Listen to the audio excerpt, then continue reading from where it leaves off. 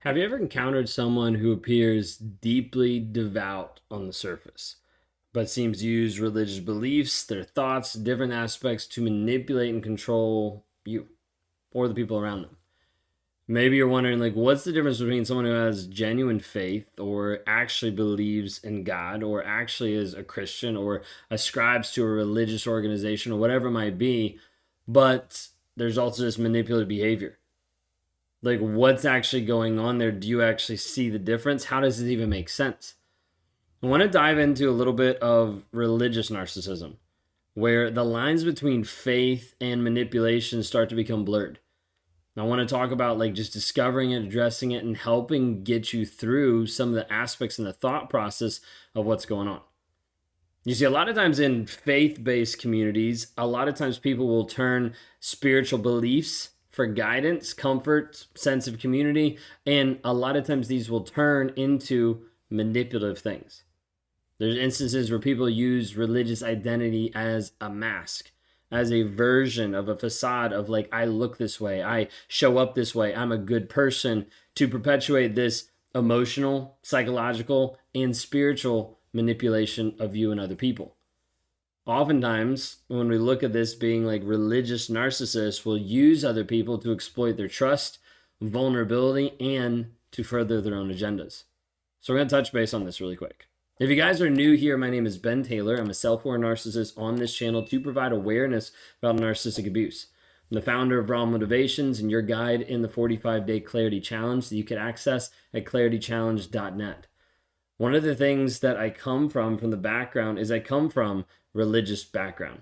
I come as a Christian into this frame of understanding, hey, what I see is a lot of Christians and a lot of religious people that are very fake. And you see a lot of narcissism that's in the church, just like you see it in politics, just like you see it in life, just like you see it in coworkers and relationships. It's everywhere. It's not just in one spot. This episode is brought to you by Visit Williamsburg. In Williamsburg, Virginia, there's never too much of a good thing. Whether you're a foodie, a golfer, a history buff, a shopaholic, an outdoor enthusiast, or a thrill seeker, you'll find what you came for here and more. So ask yourself, what is it you want? Discover Williamsburg and plan your trip at visitwilliamsburg.com. But one spot that doesn't get talked about a lot is this aspect of religious narcissist and the facade that actually happens there. So let's dive in. So when we talk about the facade of righteousness, okay, at the core of religious narcissism lies a carefully crafted facade of righteousness, of looking good, of being right. Just like you'd see with a normal narcissist of like, I'm a good person, right? Like, this is me. But when we bring in this other frame of religion, it's like, wait a second, it's not just like I'm a good person. It's like, I am righteous. I am good. Now, these people oftentimes will prey on other people that do not understand or that do not believe or that are at a place where they are not at the depth or the level to be able to understand. So as a result, they're going to engage in different displays to try to manipulate what you're actually seeing. Like aspect of displays of piety, including regular attendance of religious services, maybe these prayers, maybe public acts of charity, something that oftentimes is outward facing that people see them do. You see this all the time where you see narcissists that go to church and they put on a mask and they show up and everybody's like, wow, they have a great family. They look great, and they go home and they abuse their family. Happens all the time. People don't realize it because a lot of time in churches and religious organizations, nobody talks about the dark stuff. Everybody's like, hey, this is great. Let's love God. Let's do all these things. And it doesn't really get down to, hey, how are you actually doing with your relationship? Oh, everything's great. Is it really? There's not a depth a lot of times, which shows there's not a lot of honesty. And so what happens is a narcissist projects this image of moral virtue, of how they look good. And they start to gain admiration and trust from the people around them. But the problem is, this is just a cover. This is just a manipulative mask for others to be able to see. Think of it this way. You might have had someone in your life, maybe your partner, maybe a spouse, and he portrays himself as a devout follower of his faith, participating in community events, charity work, but behind closed doors, he uses that influence to control and emotionally abuse you. He uses it to get you subservient to him. Of like, you need to comply to me. I'm the person who's supposed to lead you, so therefore you're supposed to comply. You're supposed to be less than. Like, I do all these things, what do?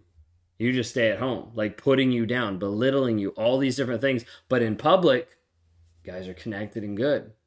It's what it looks like on the surface. This is why it's so hard for people to be able to identify it, because when they see it on the surface, people are like, oh, things are great. And oftentimes because of the fear of how he's going to treat you at home, you're also scared to be able to say anything of like, no, it's not great. It actually sucks. Because then you'll be shunned in the religious organization because, well, you're not respecting your husband, or you're not looking a certain way, or you're not acting a certain way, because a lot of that's about conformity than it is about connection. So you have that one aspect. Then you have the piece of spiritual manipulation. Narcissists exploit the deeply personal and sensitive nature of religious beliefs to manipulate other people. They may use the guilt, shame, or fear, not just of themselves, but of divine punishment. Of like, well, if you do that, God's going to punish you. If you do that, it goes against what we believe. If you do that, like the church is going to be upset. If you do this, all to be able to control, all to be able to manipulate, to keep you stuck in a certain type of box or a frame. This is one thing that is hard for a lot of people to grasp, because so many people, let me say like to Christians, so many Christians have God in a certain box. God only allows this. God only does this. And there's no aspect of love or tolerance of what's actually happening. And people think you have to conform to a certain image before you can be accepted, versus like you have to have a relationship before you can do anything else. And so narcissists will try to make you conform to that box, using things like carefully selecting scripture, religious teachings, twisting the tenets of faith to suit their own agendas, to make it look like, oh, this is what you're supposed to do. Did you know you're supposed to act this way? Like, this is what will happen, where you'll end up having fear, like you end up having the shame, the guilt, you end up having different things to manipulate the other person to follow every command. Maybe he's done this in your life, making you fear the end result, making you fear salvation, eternal damnation, whatever it might be. Making you fear that that is the only person that can actually lead you out of it, that can actually lead you towards or guide you towards salvation, and you keep trusting that person.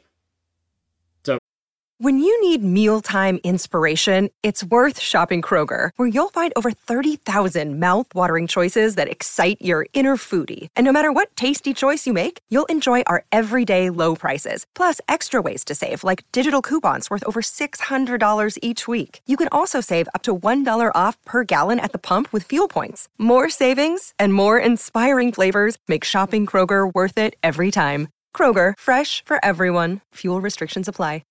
Then we move into another aspect, and this one I want to call it divine entitlement. Okay? Narcissists, we know, are entitled, right? Like, everything is mine. Like, I'm entitled to you. I'm entitled to other things. But, like, what happens when you bring in, like, religious aspect?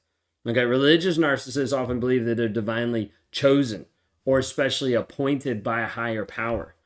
Some would even go to the place of being like, I am a prophet. I am God. I am all these different things. Like, it gets really skewy and it doesn't make sense, but, like, that's the thought process.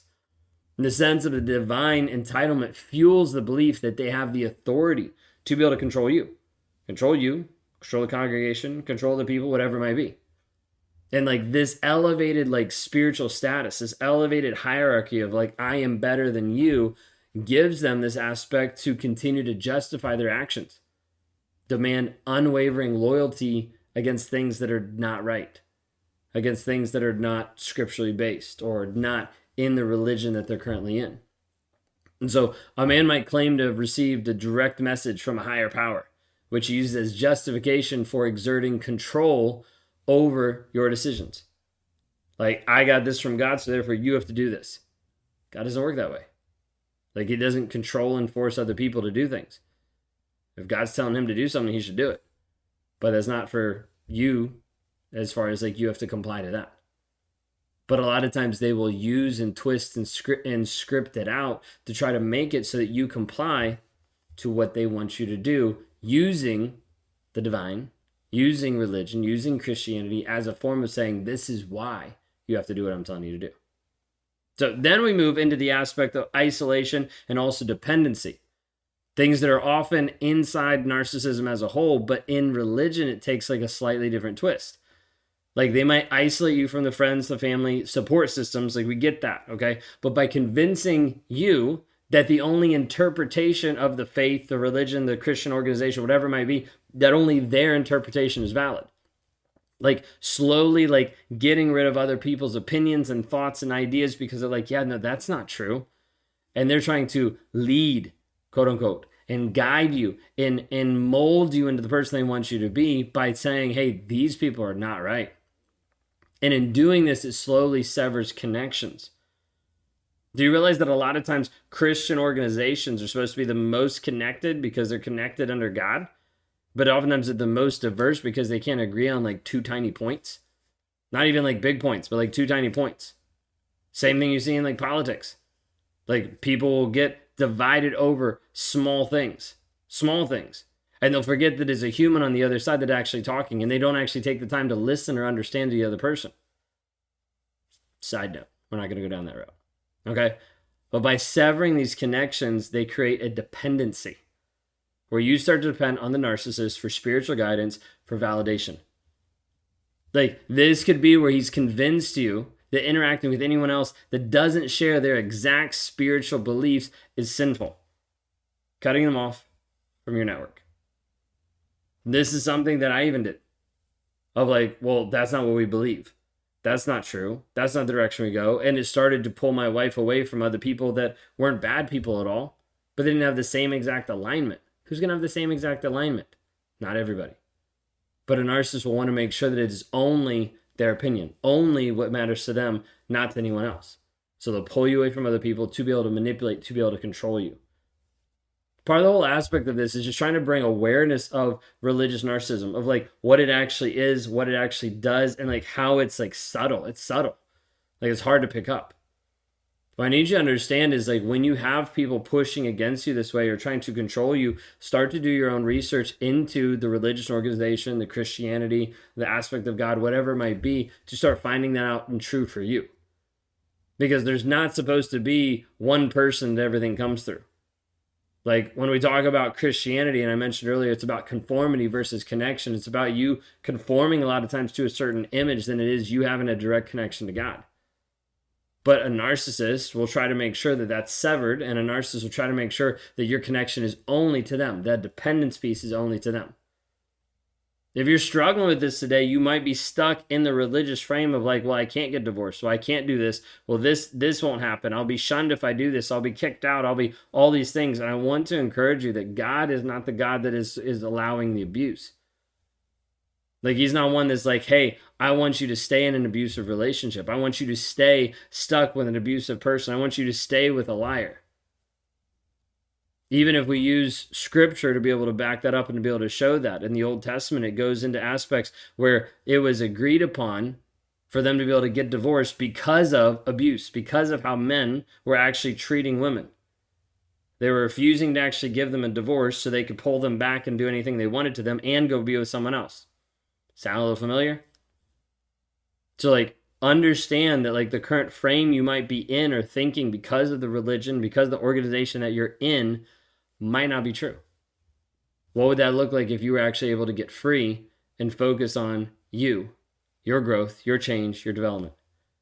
If we could be of any help with that, would love to be able to talk to you. You can go to rawmotivations.com, click on the one-on-ones. Would love to help you there. If you're at the place where you're ready to just jump in and start down the process of understanding mentally and emotionally, breaking the trauma bond, getting away from the rumination, go to claritychallenge.net today.